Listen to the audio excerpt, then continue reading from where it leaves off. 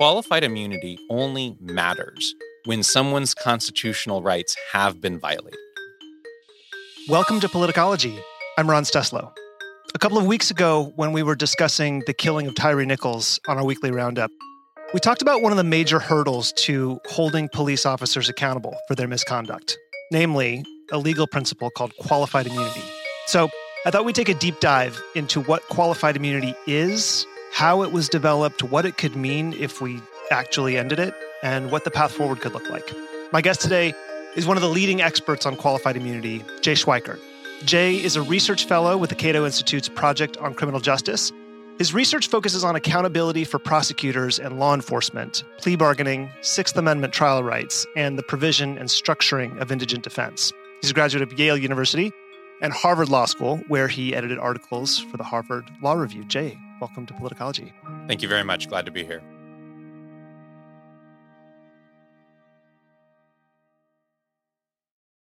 Why don't we start with a very, very high level? We're talking about criminal justice reform, but qualified immunity specifically. As a piece of background information, can we just set the stage with what the criminal justice system is supposed to do in the first place, its purpose, and then we'll dig into this thing we're talking about, qualified immunity.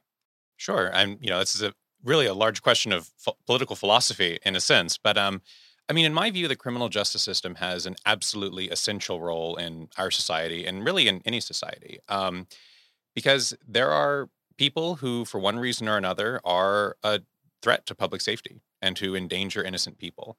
And, though different libertarians have different views on this, certainly I and people at the Cato Institute think that it is an essential role of the state to protect people against those who would hurt, steal, murder, rape. And the criminal justice system has to be robust to protect innocent people. So we entrust agents of the state with remarkable power. And they need that power to do their jobs. But with that power has to come accountability. And accountability is, in a sense, kind of a back-end concern. It's kind of a thing that happens at the end of the criminal justice process.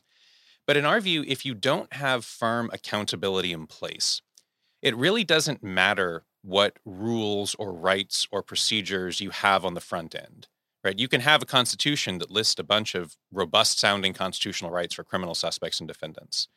But if those rights can be violated with impunity, they're not actually protecting anyone. They're what Madison would have called parchment barriers. And so even though it's a kind of after-the-fact principle, it lays over the entire criminal justice system. And it's an absolutely essential corollary of the power that we entrust agents of the state in enforcing our most serious laws and in handing out our most serious punishments. With that as background, let's talk about this thing called qualified immunity, which is a term that you will see in print almost once a week if you're just a casual observer of the news. If you're in Washington, D.C., you'll see it every day.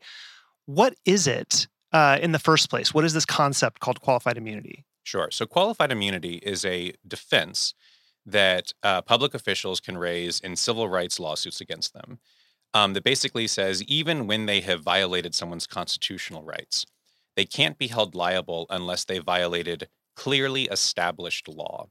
And that phrase, clearly established law, is really the key to understanding qualified immunity.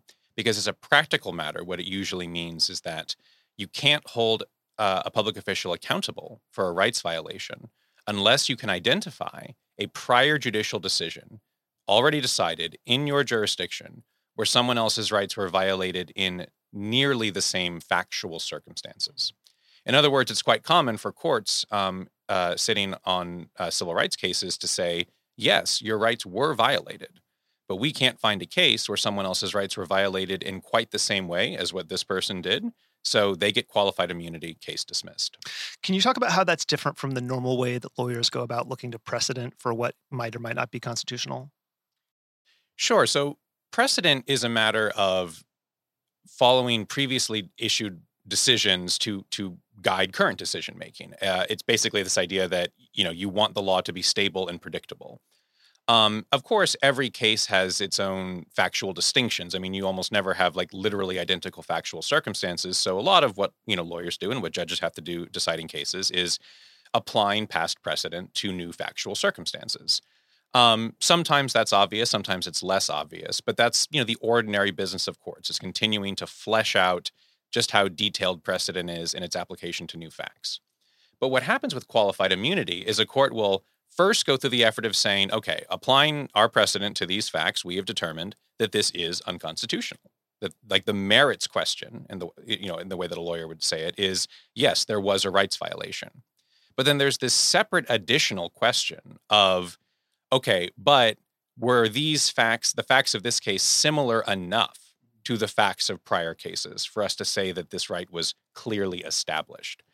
And that's not a principle that you see in almost any other area of law, right? It's not a legal principle that if you have slightly different facts, you can't be held liable. This would be like saying, a doctor can't be held liable for medical malpractice, or a lawyer can't be held liable for legal malpractice if they committed that malpractice in a slightly new factual scenario than prior cases.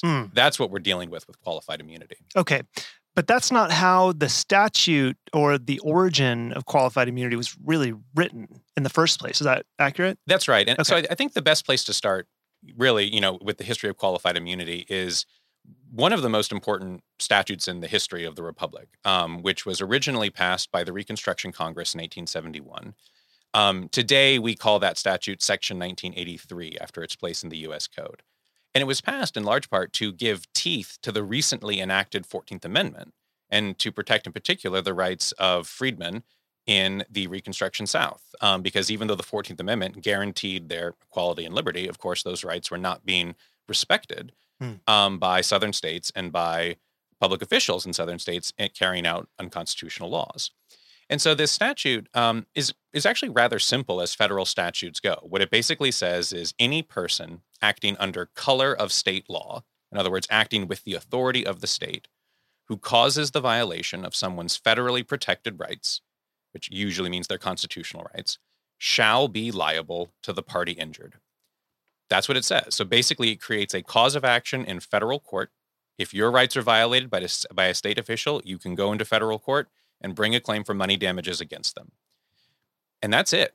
That is the plain language of the statute. Shall be, not may. No, yeah, exactly. Shall be liable is really the key phrase there.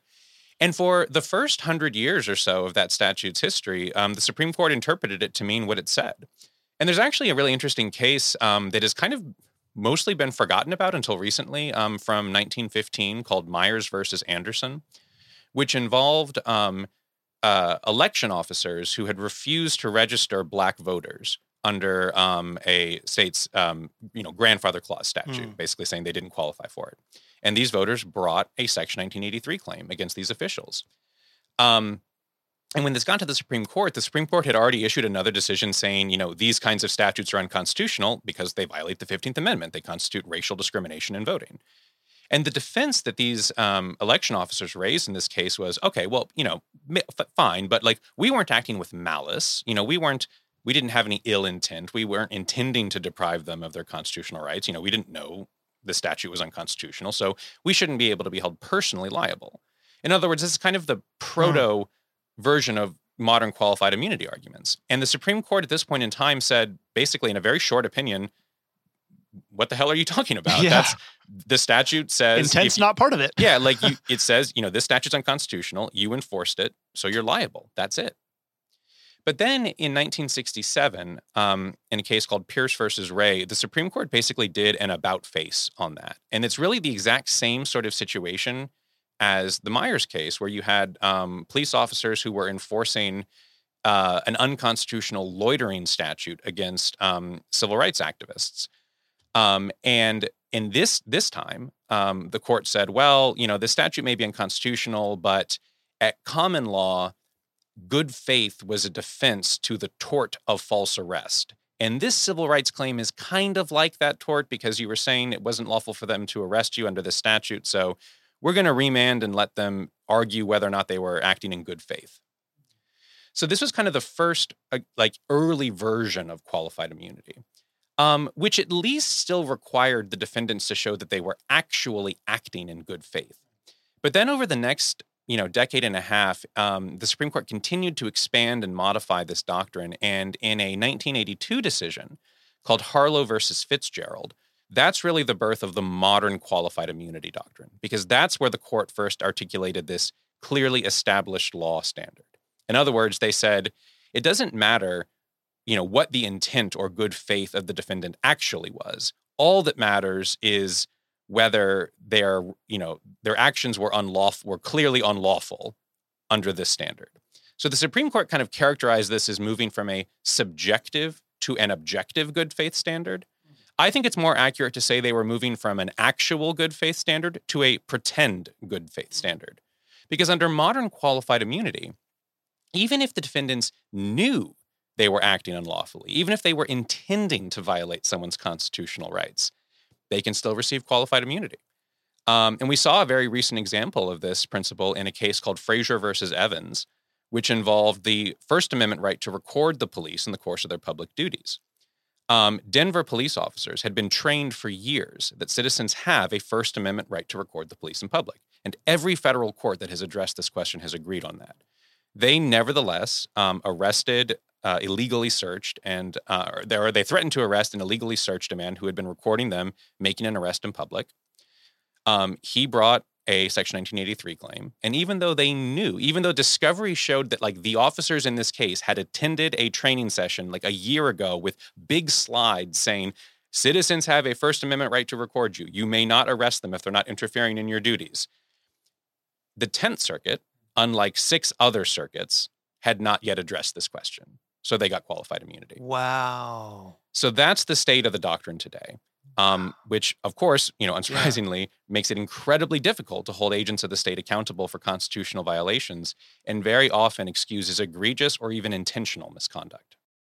This is fascinating. And later on, we're going to get into the arguments sort of for and against and how we might be able to deal with this. But can you speak a little bit to the rationale of the court, specifically the Supreme Court, in expand? Is there a consistent theme or basis on which they continually have expanded this doctrine? So it's interesting because if you look at the way the court first decided this issue in the Pearson case in 1967, there was kind of this sense that they were trying to, that even though the statute didn't say anything about a good faith defense, that they were kind of trying to interpret it against the common law background of the tort of false arrest.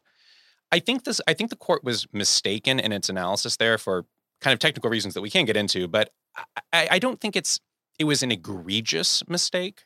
But by the time of Harlow, the court is explicitly engaging in full-on policymaking. It's not even pretending to interpret the statute anymore. And we know this because that's what the court says in the opinion. I mean, it's explicitly engaging in policy analysis. It's talking about, its major concerns are things like, deterring government agents from being able to carry out their duties if they're, going to be over-deterred by the risk of, liability, as well as the sort of burden of being involved in civil rights litigation to begin with, just the cost and time of sitting for depositions and going through litigation. What's really interesting about Harlow is that case actually wasn't even a Section 1983 case. It actually involved the Bivens doctrine, which is sort of the Supreme Court has, even though there's no federal statute that lets you bring civil rights claims against federal officers, the Supreme Court has sort of articulated an inherent right in the Constitution to do that, and that's called Bivens. And qualified immunity applies the same in both Bivens and Section 1983. But Harlow was a Bivens case, and then at the very end, the court drops a footnote and says, oh, and by the way, these same standards will apply to Section 1983, because of course it would be weird to have different standards. So by that point in time, they're not even pretending to interpret the statute. It's just full on judicial policymaking, untethered from the text or history of the statute, and with policy rationales that, whether they were reasonable or not in principle, simply have not held up as an empirical matter. So this is not a result of textual analysis. This is judicial activism. Absolutely. Okay. It's conscious, intentional judicial policymaking. And I think, in a way, even though the modern Supreme Court hasn't, taken any action to reconsider qualified immunity, I do think the court is somewhat embarrassed by the doctrine because it's just a very different era. Judges today of all ideological stripes generally try to faithfully apply the text of statutes they interpret. And it was just a very different era in the early 80s.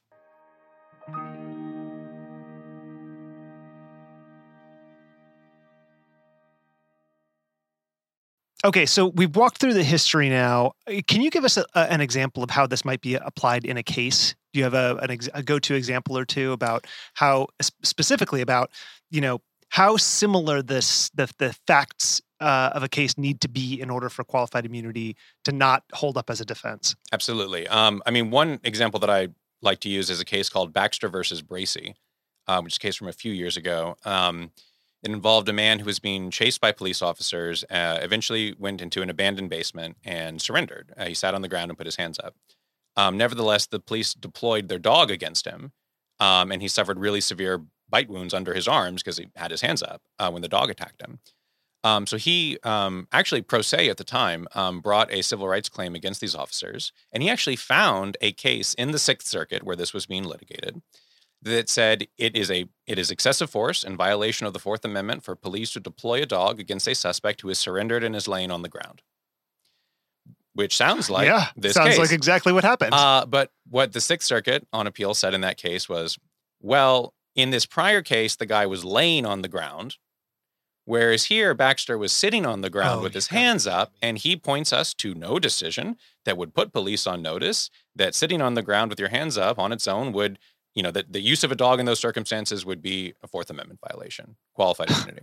Okay, so this is just farcical at this point. It is. And look, to be fair, that is a relatively aggressive example of it. And one of the problems with qualified immunity is that it's so amorphously defined that it's hard to predict how judges are going to apply it. Yeah. But that is absolutely the level of specificity that can be demanded in these cases. So it's extremely difficult. And it's also just unpredictable how farcical judges are going to make it in any given case. Okay. So by this point, our listeners are probably like, yeah, okay, I can understand why there would be so much agreement across the spectrum about the need to do something to reform this doctrine. In his State of the Union address last week, President Biden specifically said that we need to hold law enforcement officers accountable. Here's what he said. I know most cops and their families are good, decent, honorable people, the vast majority. But they risk their lives every time they put that shield on. But what happened to Tyre in Memphis happens too often. We have to do better. Give law enforcement the real training they need. Hold them to higher standards. Help them succeed in keeping us safe. We also need more first responders and professionals to address the growing mental health, substance abuse challenges. More resources to reduce violent crime and gun crime. More community intervention programs. More investment in housing, education, and job training. All this can help prevent violence in the first place. When police officers or police departments violate the public trust, they must be held accountable. So, how does qualified immunity get in the way of holding law enforcement to that higher standard the president was talking about? Sure. So I think it's important to think about accountability in sort of at least two different lenses.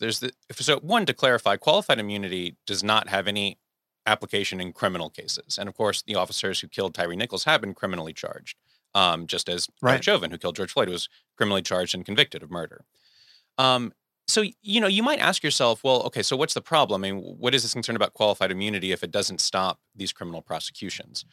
But accountability isn't just about, post hoc, ensuring that people who commit the most egregious, high-profile examples of police violence are held accountable. It's how do you inculcate a culture of accountability such that these kinds of violations don't occur in the first place? And we've started using this, at Cato, we've started using this term, like the broken windows theory of policing. Basically that when you permit this sort of broken windows theory, that if you permit broken windows and minor instances of vandalism, that sort of creates a culture of lawlessness that eventually, results in more violent crimes. And whether or not that theory is true in general, I think it is true in the context of, when you permit police officers to get away with, more ordinary instances of misconduct, detaining people without reasonable suspicion, or making unlawful arrests, or conducting unlawful searches, or using, force that even if it's not egregiously over the bounds is unnecessary.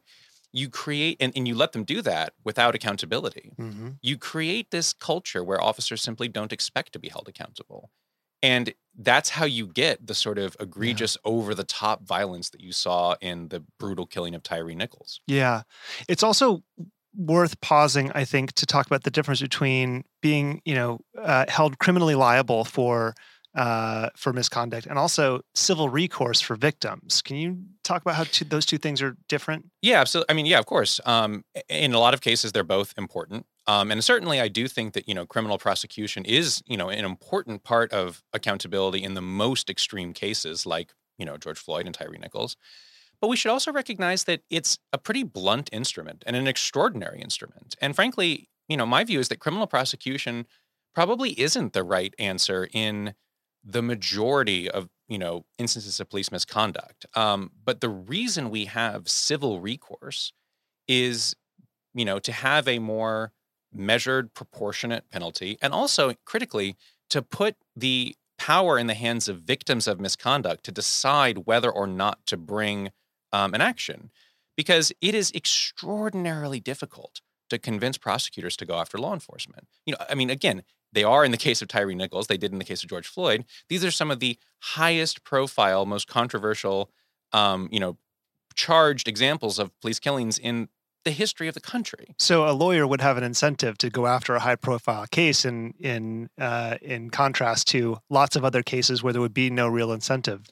Yeah, exactly. I mean, prosecutors work very closely with law enforcement. They're very, very reluctant to bring prosecutions absent extraordinary public pressure, which is why you need to give victims the ability to decide to bring those actions and to get, both compensation. The financial compensation for their injuries is, of course, important. But arguably, what's more important is the recognition from the judicial system that something wrong happened and that there's going to be a correction. And in the same way that victims of violent crimes, care about their offenders being prosecuted, even if that doesn't put money in their pockets, victims of, official misconduct care about getting a judgment that something wrong happened. And, the money is part of that system, but in a lot of times it's really not even the most significant part of it. And qualified immunity, of course, is what gets in the way of so many meritorious civil rights claims that would have compensated a victim, but for this lawless legal technicality. We talk a lot about this idea on the podcast about no man being above the law, in particular in, vis-a-vis Donald Trump. But it feels like the doctrine of qualified immunity has led to this point where police seem to be above the law in a lot of cases. So I want to talk about how this impacts the individual. So what does this, look like for individuals who've experienced police misconduct and are seeking to hold officers accountable, whether it's criminal or civil recourse they're seeking? Qualified immunity essentially stands as a barrier to both of those avenues of recourse. Is that accurate? Well, qualified immunity is not a defense in criminal cases. Okay. So, again, as a formal matter, the doctrine only applies in civil cases. Right. But culturally. Yeah, I think culturally this doctrine, contributes to what I consider a culture of near zero accountability for law enforcement, which leads to the kind of crimes like we saw in the case of Tyre Nichols. But, as a doctrinal matter, it's only going to be a barrier in civil lawsuits, not in criminal prosecutions. Got it. Okay. The killing of Tyre Nichols has obviously brought policing reform back into the policy debate. There are two big arguments that people will make against ending qualified immunity. I mean, there are several, but the ones that come up a lot are, police officers have to be able to make judgment calls in the line of duty. Qualified immunity protects them and allows them to do that, and that taking qualified immunity away could lead to officers being hesitant to act when it is most needed. Let's take that one on first. And the thing that stands out to me in this argument is that you do want officers to have clarity about where the lines are when they're on duty, right? Would taking qualified immunity away eliminate that clarity? And what's your response to that argument?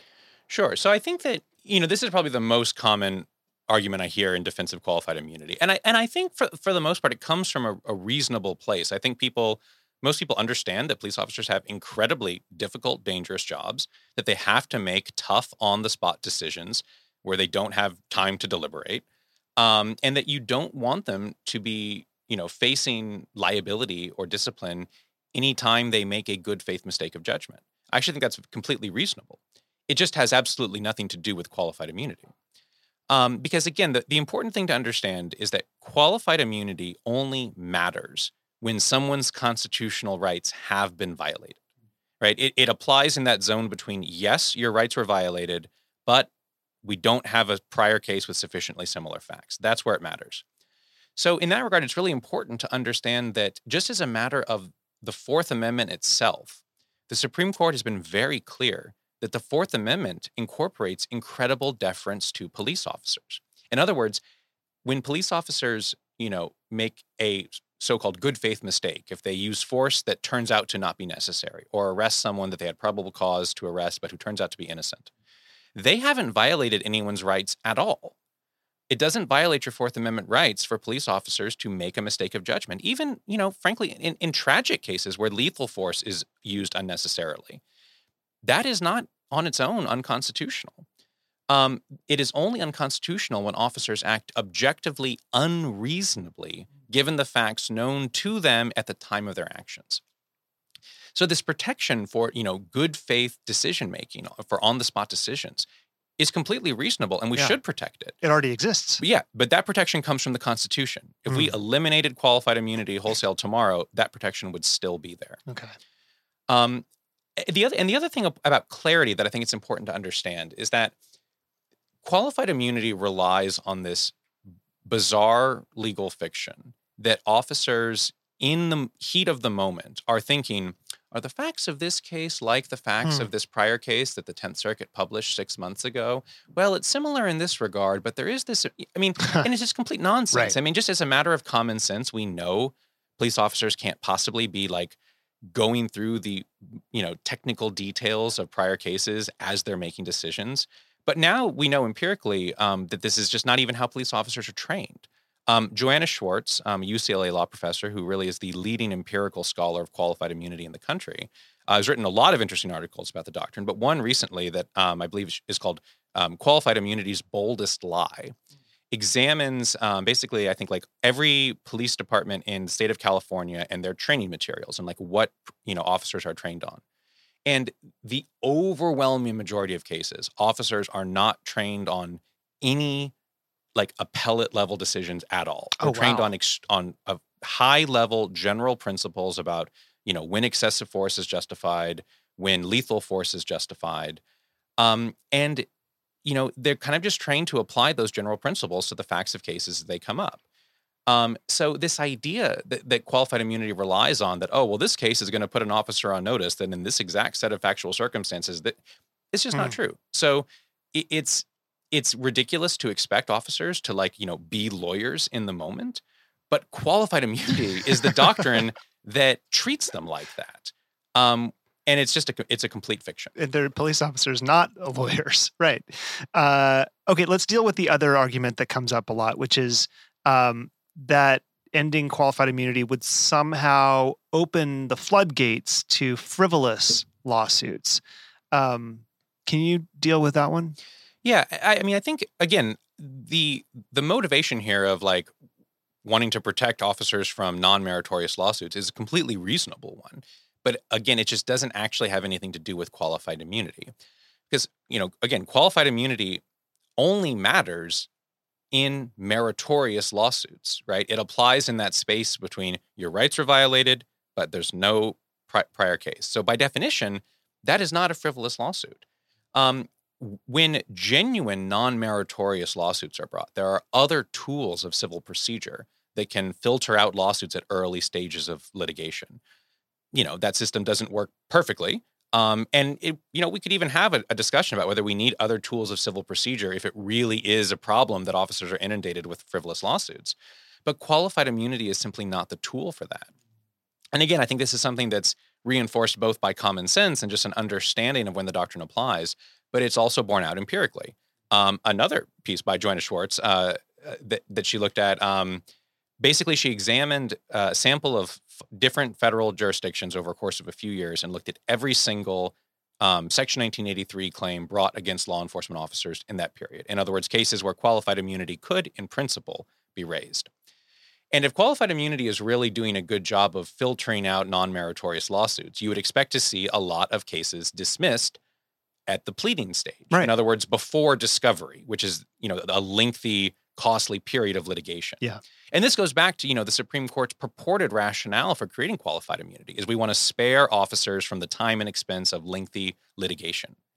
What she found, though, is that qualified immunity only results in dismissing an infinitesimally small proportion of cases at the pleading stage. 0.6% of cases are dismissed at that stage based on qualified immunity. Whereas other tools of civil procedure, like, motions to dismiss for failure to state a claim or for lack of jurisdiction, result in orders of magnitude more dismissals. So the doctrine just isn't even doing the thing that its proponents say it's supposed to do. So, again, I think, the concerns, I think a lot of people are very reasonably sort of feel protective about law enforcement officers and the difficult job that they have. And I think that those concerns are reasonable. It just, when you actually look at the way qualified immunity works, it has nothing to do with those concerns.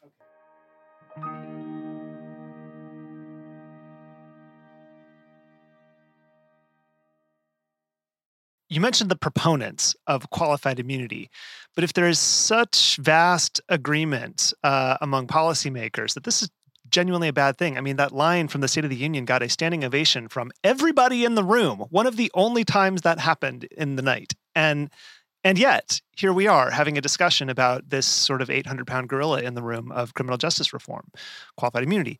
And one of my guests on the Weekly Roundup, the episode we discussed the killing of Tyre Nichols, made a point that the police unions are actually one of the biggest obstacles to doing anything about this because of their political power. So before we get to what your prescription would be to deal with this, I want to talk about, I want people to really understand the landscape of how qualified immunity is being propped up. What is, aside from the courts and the way this has been interpreted over the years, Congress could act to do something about this. What's the impediment? Who's standing in the way, and who's actually in favor of this? It's a great question. And what's interesting is that, I would say that, when Cato started our campaign to challenge the doctrine of qualified immunity in 2018, we were mostly looking at it at the Supreme Court level. We weren't really focused on legislation at that point. And there really is overwhelming cross-ideological consensus on this issue in the public policy zone. One of the things that we did was organize what we called a cross-ideological amicus brief that we filed in the Supreme Court in multiple versions that was signed onto by dozens of groups from across the ideological spectrum. Obviously, libertarian groups like Cato and the Institute for Justice and Reason, very liberal progressive groups like the ACLU and the NAACP, but also very conservative groups like the Alliance Defending Freedom, a very conservative religious liberties organization, and the Second Amendment Foundation. Because, even if we have different views on, how to interpret or how to prioritize different constitutional rights, everyone wants those rights to be protected, right, which means they want there to be accountability if they're violated. And in the early and in the aftermath of George Floyd's murder, there actually was, I think, this kind of brief moment of kind of bipartisan consensus that there was something going on here too. In June of 2020, Colorado, which was the first state to pass state-level qualified immunity reform, enacted its law by overwhelmingly bipartisan margins. The vote in the Colorado Senate was 32-1. Whoa! And even in Congress at this point in time, even a lot of Republicans were very frankly acknowledging that there was something problematic about qualified immunity and they understood there was a problem here. At that point in time, Republican Senator Mike Braun introduced a bill that would have essentially eliminated qualified immunity in its current form, the clearly established law standard, and replaced it with, very, very narrow safe harbors in narrow circumstances. So I think there was, even political bipartisan consensus that there was a problem, even if it wasn't clear what the solution was. And I think, unfortunately, what happened was a few things. One is, as you mentioned, the law enforcement lobby got very involved in this and just has a very knee-jerk defensive protectiveness around this doctrine, which they see as sort of essential to their members. I think a lot of that is driven by genuine misunderstanding, even on their part. I mean, I can't tell you how many like debates or talks I've done where there was like a representative of law enforcement there who by the end of the talk was like, well, I mean, okay, if someone's rights were violated, of course there should be a remedy. I'm just saying, you shouldn't hold officers liable, when they were making good faith mistakes of judgment. And it's like, great, we completely agree. We agree there. Yeah. But I think there is a lot of, they're an incredibly powerful lobby, as you said. Yeah. And I think what also happened, unfortunately, is that, in the aftermath of sort of the national turmoil that George Floyd's murder provoked and the sort of defund the police movement, which obviously was very politically controversial. And, which also nobody wants to do. Which nobody wants to do, but that's my exact point, is that it had such visibility that even people who were like, well, yeah, we should probably do policing reform were like, well, I don't want to get rid of the police. Right. And Get a backlash. And I think, unfortunately, qualified immunity kind of got wrapped up in this broader culture war narrative about defund the police. And even a lot of, Democrats after the 2020 election were very hesitant about doing anything that seemed anti-law enforcement because of how hot this issue was. Yeah. And even though, again, for the reasons we've discussed, qualified immunity is not protecting reasonable law enforcement officers, it kind of got wrapped up in this culture war narrative. Yeah. And in our discussions with staffers and folks on the Hill, we had a lot of people of both parties sort of very candidly telling us, look, I hear you. I understand the policy issue completely. It's definitely a problem. This is coded. This, reads as anti-law enforcement. And so we can't do it right now. Try again in a few years. Yeah. And I appreciated the candor. Yeah, no, that's really helpful. But one of the reasons I wanted to touch on this is because, this is a political podcast. We're often talking about the politics of things. And I wanted to take a deeper dive into the policy and give folks a sense of just how damaging bad politics can be on policy. And so in this case, you have a slogan that turned out to be a very deep wound to the left to getting anything done on criminal justice reform. It backfired so badly that even when there is broad agreement, the optics now are so bad that you can't even get the thing done that everybody agrees on. I think that's exactly right. And, again, I'm not trying to throw stones here, but I think, one of the things that we always, by we I mean Cato, always try to emphasize when we talk about qualified immunity, both because it's true, but also because I think it's an important political point, is that this doctrine is hurting the law enforcement community as much as anyone else. Police officers have, an essential but a difficult and dangerous job. And that job absolutely depends on the trust and respect of the communities they police for them to be able to do it. If people aren't willing to report crimes and cooperate with police officers in the investigation of serious crimes, police can't solve cases. Very few cases are solved by police officers seeing the murderer in the act. And when there's a baseline level of distrust and disrespect toward law enforcement officers, any run-in with the police is more dangerous for both sides. So police depend upon the trust and respect of their communities. And I do believe that the vast majority of police officers are trying to do their jobs responsibly.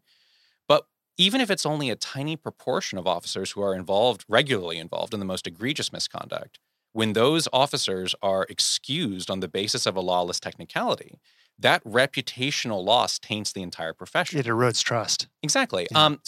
And that's why, again, I've kind of used this phrase, the law enforcement lobby. I do not want to give the impression that law enforcement as a whole is all supportive of this doctrine. There are a lot of law enforcement groups like the Law Enforcement Action Partnership, NOBLE, the National Organization of Black Law Enforcement Executives, and even the Major Cities Chiefs Association, which at one point opposed any changes to qualified immunity, but in 2021 came out with a statement saying, we support reform.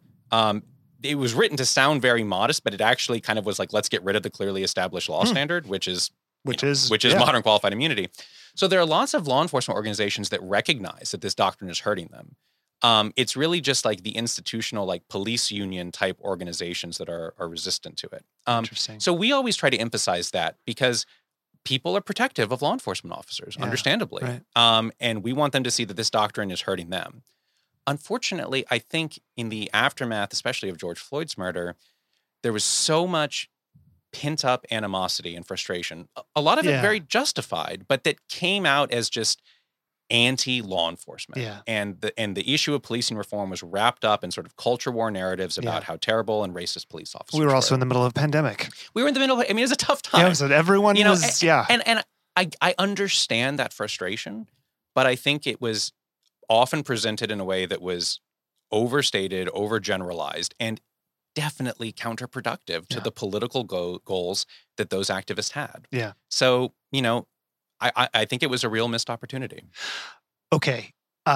Before we talk about prescriptions, there's one other thing it just occurred to me that we need to touch on, which is that qualified immunity doesn't just protect police officers. That's right. It protects anybody acting under color of law, in your words, with the authority of the state, which applies to every public official, essentially. Yeah. So can you talk about the implications of something, obviously, it's gotten a lot of attention. We've talked this entire time about the context of policing and policing reform, but what about every other government official out there, from the Department of Justice to the FBI to anybody who works for the federal government is essentially immune from accountability for violating a private citizen's constitutional rights?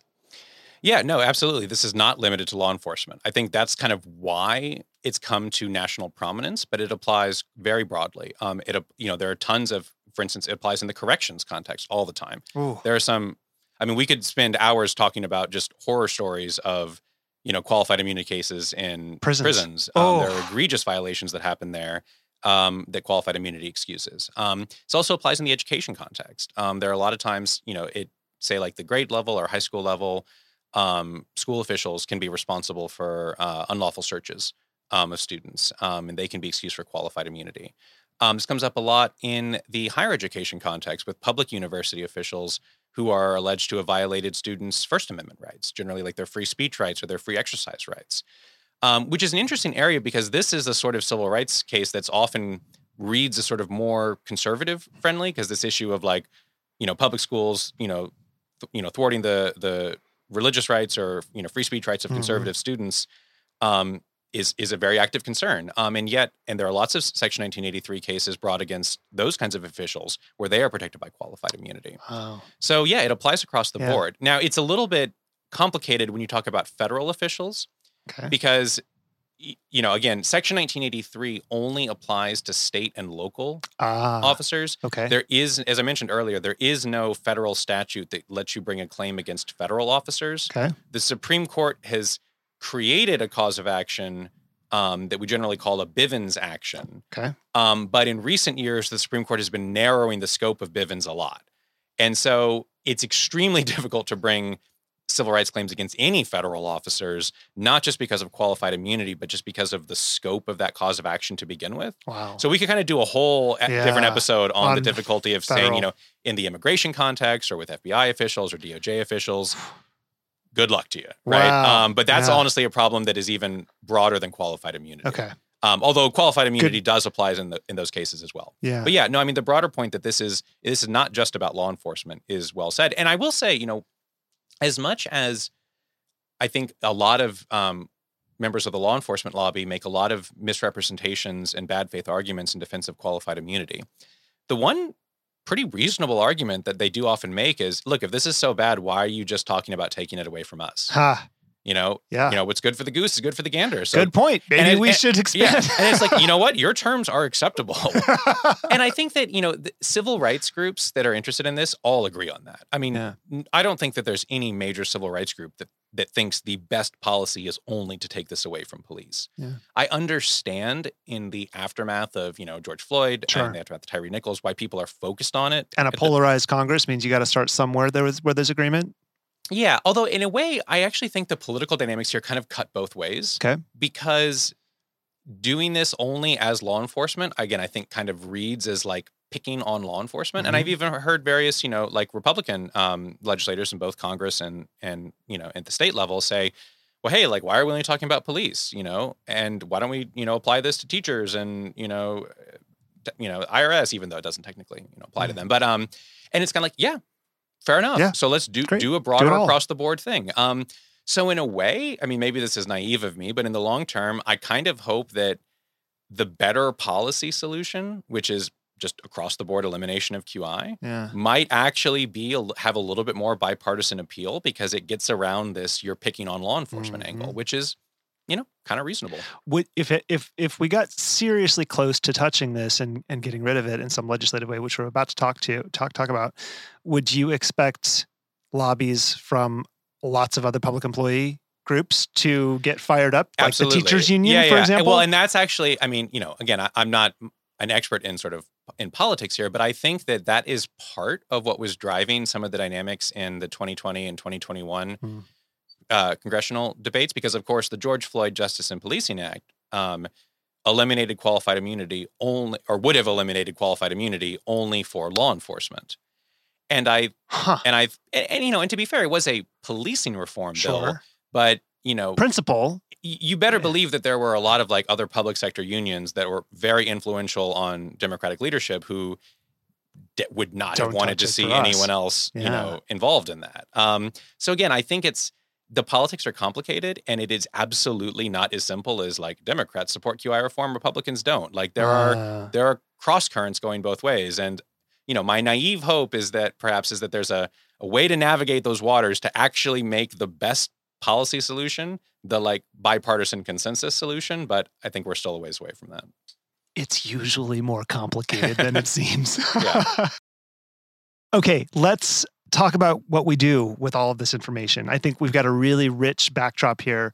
So I want to first talk about in your view, what the best route to ending qualified immunity might be, what that would look like. And then I'd love to hear you characterize some of the other proposals that might be out there in the range of acceptable solutions that would achieve consensus. What's on the menu? Right? Sure. So I think the first place to start is talk about like which institutions can address qualified immunity. And because qualified immunity is purportedly an interpretation of a federal statute, it's not a constitutional doctrine, so of course Congress can change it. The Supreme Court could change it too. And that was when we started this campaign, our focus was on the Supreme Court because Justice Thomas had written separate concurrences saying, hey, like this doesn't look especially correct. Maybe we should reconsider this. The Supreme Court has decided not to reconsider qualified immunity. I think that is frankly a dereliction of duty on their part. And I think this doctrine will go down as one of the most egregious and embarrassing mistakes in the history of the court alongside separate but equal. Have they rejected good vehicles to decide this? Again and again and again. Interesting. Including several that were kind of coming to a head right around the time of George Floyd's murder. Wow. So they really don't want to touch it. Yeah. So in my view, that ship has sailed, and I think that's tragic. But for the foreseeable future, I just don't think there's any hope of the Supreme Court fundamentally reconsidering the doctrine. Okay. So that puts it in the hands of legislators, and at the federal level, of course, Congress could, in essence, amend Section 1983 to say this means what it says. Yeah. Right. We said what we said. Yeah. The qualified immunity is not a defense. This doesn't apply, and it's actually a very simple. It's a very simple, straightforward solution. I mean, not politically simple, but mechanically, it's not complicated. Right. And that, I think, is, in our view, is just the obvious starting point, is just eliminate this doctrine. A lot of people kind of talk about, so that would be your preferred solution. It's very simple, it's elegant, it's politically complicated, but like technically it is very straightforward. Yeah, exactly. Okay. And I think what I would, my ideal solution would be, eliminate qualified immunity, clarify that, if someone commits a violation, they're liable. Yeah. I think it would also be good for Congress to create shared liability, or more technically, joint and several liability between public employees and their public employers. Because right now it is possible to sue municipalities, like it is possible to sue police departments under Section 1983 under something called the Monell Doctrine, but that's incredibly difficult to do. Because you have to show that it was like a policy or practice of the department that caused the violation. It's not enough to just show your employee injured me in the course of their employment, and so you're also liable. Right. So our ideal solution would be for Congress to get rid of QI, and then also basically create shared liability between employers and their employees, so that both entities have the right incentives to conform their conduct to constitutional limitations, and also to guarantee a remedy to victims of misconduct. Yeah. Because, even today, the vast majority of police officers are fully indemnified by their employers anyway. whether or not they receive qualified immunity. Right. I mean, very, very rarely do officers ever actually pay. And in part, we should clarify what that means. Indemnification essentially means that the police that the municipality is going to take the blame for whatever they're responsible for. They're going to cover the financial judgment. Right. Okay. Yeah. And this actually sort of gets into an important and sort of more nuanced policy disagreement, but even amongst proponents of QI reform, because some people have suggested basically an employer-only approach to liability. Basically, say like, look, let's not hold the individuals liable at all. Let's just say the police department is always liable. So anytime an officer causes a constitutional violation, that the police department pays, right? Okay. And I think that sounds tempting to a lot of people. It kind of sounds like, okay, well, it kind of sidesteps the controversy around officer liability and it guarantees financial compensation to victims. But I think it's kind of a trap solution that doesn't really get at the heart of the problem, because civil rights laws have both deterrent and remedial components. And having, public employers pay for all constitutional violations addresses part of the remedial component, but it doesn't really get at the deterrent component. It doesn't provide the individualized accountability that civil rights laws are meant to provide. And debatably, it could make the situation even worse, right? If you're basically telling, individual officers or individual employees in any, field, you are never going to be held personally liable. Right. It is only ever going to be your employer who's held liable. That, even if victims are being compensated, the total number of constitutional violations might go up as opposed to down. Right. So, this is a dynamic question where it's not just about compensating victims in one-off circumstances. It's about providing the right incentives that over time, the number of constitutional violations decreases. Right. It's important to keep that in the focus. Like, what are we actually trying to achieve here? We're trying to achieve the reduction in these violations occurring in the first place. Exactly. Right? Yeah. And I think the other problem with an employer-only approach is that it doesn't go to this restoring public trust in law enforcement, which is a huge problem right now for law enforcement as much as anyone else, as we were talking about earlier. And, imagine a system where you're basically telling people, well, the officers who violate your constitutional rights will never have to pay a penny, but don't worry, you, the taxpayer, will be on the hook for all of their misconduct. That's not a great recipe for restoring public trust in the police. Right. And so, the practical financial reality is that employers are usually the ones with deep enough pockets to cover most of the judgments. Yeah.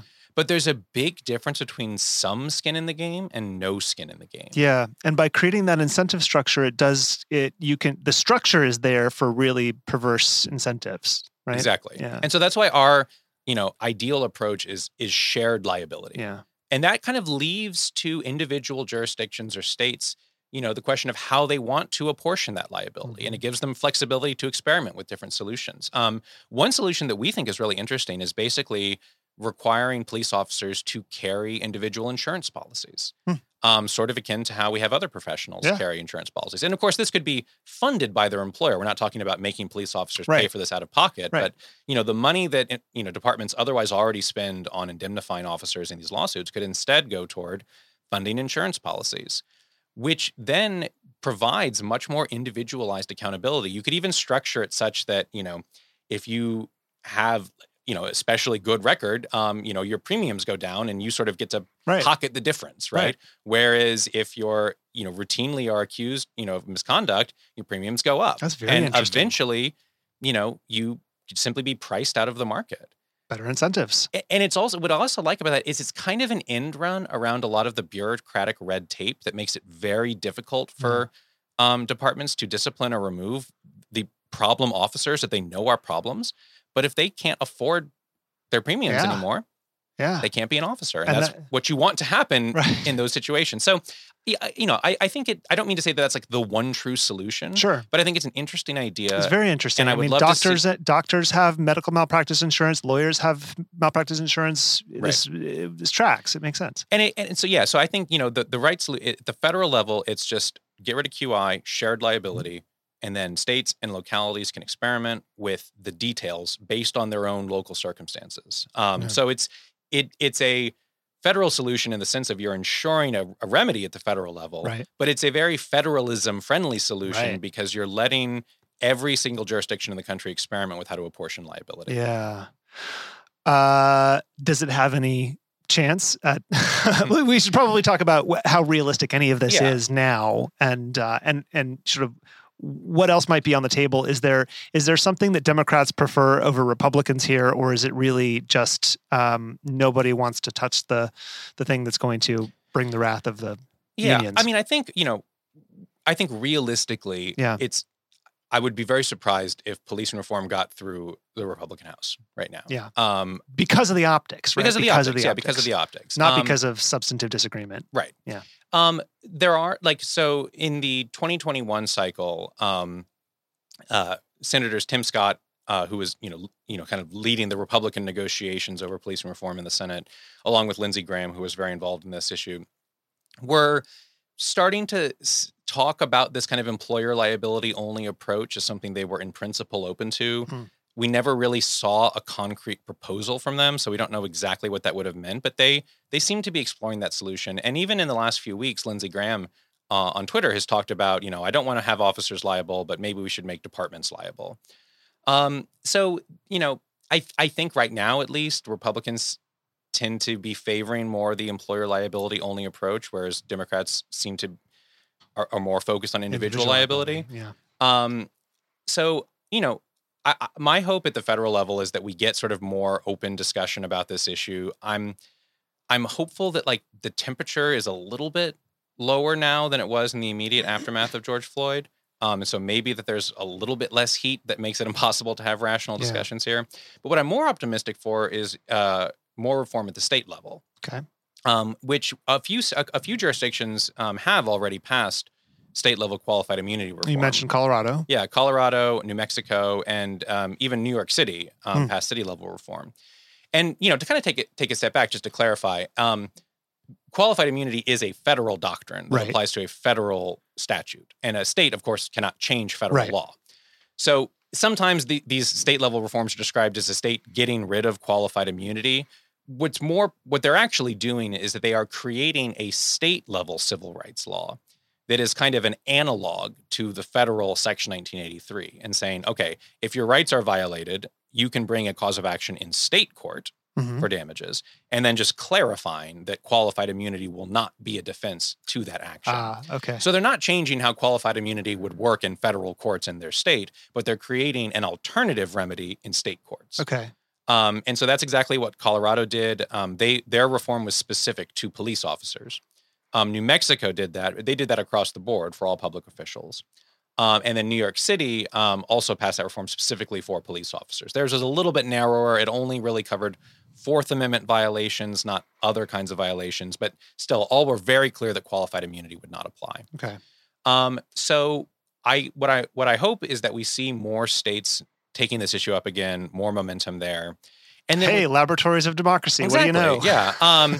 And what that hopefully continues to provide is more evidence against the apocalyptic predictions of opponents of QI reform. Even now, people will often say, kind of excitedly, you get rid of qualified immunity, you won't have police officers. And it's like, last time I checked, there are still police officers in Colorado. Yeah. There's still police officers in New York City. Yeah. And so, I think the more evidence we get there, the harder it will be to make those arguments against national level reform. Yeah. So it is kind of this weird reversal where, Section 1983 was originally passed to guarantee a federal remedy against recalcitrant states who were refusing to protect the constitutional rights of their citizens. And the Supreme Court came along and unilaterally undermined this federal remedy. And now, states are kind of trying to pick up the slack, which is great. But I think even the most ardent libertarian federalist, which I am, thinks, maybe after national defense, the most important thing the federal government can do is protect the constitutional rights of all of its citizens. Yeah. So, I would love to see more state reform in the meantime, but this isn't something that Congress did not leave this issue to the states. Congress passed a federal civil rights law, and they need to take back their prerogative to say, we meant what we said. Yeah. Okay. Where would you point people to if they want to get involved in this issue in some way, is there some place that activism actually will help move the needle in this debate? Yeah, I mean, I'm not, frankly, an expert on Sure. political activism, so I don't want to Yeah. sort of hold myself out as an expert here. I think that we're going to see more action on this at the state and local level, Okay. and so I think that this is something that people should, communicate with their lawmakers. At the level where there's a little bit more responsiveness Yeah. to those concerns. City level, state level, yeah. I think but also what may be equally as important is changing the broader narrative around this issue. Because I think so long as, QI reform is coded as a anti-law enforcement Right. thing, and that it's wrapped up with, narratives about defund the police and whatever, it's never going to go anywhere. Yeah. And so, what I would encourage, people who maybe are, sort of more like conservative or, law enforcement friendly sort of leaning, is to really think critically about the way that this is hurting this profession that they feel a lot of protectiveness toward, Yeah. and sort of talk with their friends about it in those terms. And for people who maybe sort of have a more progressive bent and, more skeptical of law enforcement, to recognize the way in which some kinds of activism can be counterproductive toward political goals, and that some kinds of framings of the issue can make it harder to make progress. This is, I'm sure that everyone feels this way about their pet issues, but this really is something that I think is genuinely ought not to be a partisan issue, that there really is consensus in the policy space. And if that can translate into consensus in how we talk about this culturally, that I think is going to be what makes progress possible. And so that kind of broader cultural narrative, and on social media and otherwise, is, I think, at least as important as the way that people communicate with actual policymakers. This makes so much sense. Yeah.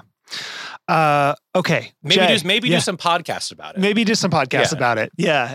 Or send around a podcast episode from your favorite podcast for other people to listen to. That would be useful. Okay. Before I let you go, where should everybody find you on the internet? If you do you talk about this? Do you want to be followed? Are you on Twitter anymore? No, I am on Twitter. Okay. It's just at JAY_Schweikert, SCHWEIKERT. Okay. And then if you go to cato.org/qualified immunity, you'll get access to a lot of our writing on the subject. Wonderful. Jay, thanks for taking the time today. This is very helpful. Thanks very much. It's a pleasure. Thank you to everyone at home and on the go for listening. If you haven't yet, we'd appreciate it if you could open up the Apple Podcasts app and give us a 5-star rating and review over there. This helps us rise in the rankings so that new people can discover Politicology organically. If you have questions about anything we've talked about, you can reach us, as always, at podcast@politicology.com. And even when we can't respond, we do read everything you send us, whether it's an episode idea, a guest recommendation, or just a simple note about how the show has impacted you. And we love hearing from you. I'm Ron Steslow. I'll see you in the next episode.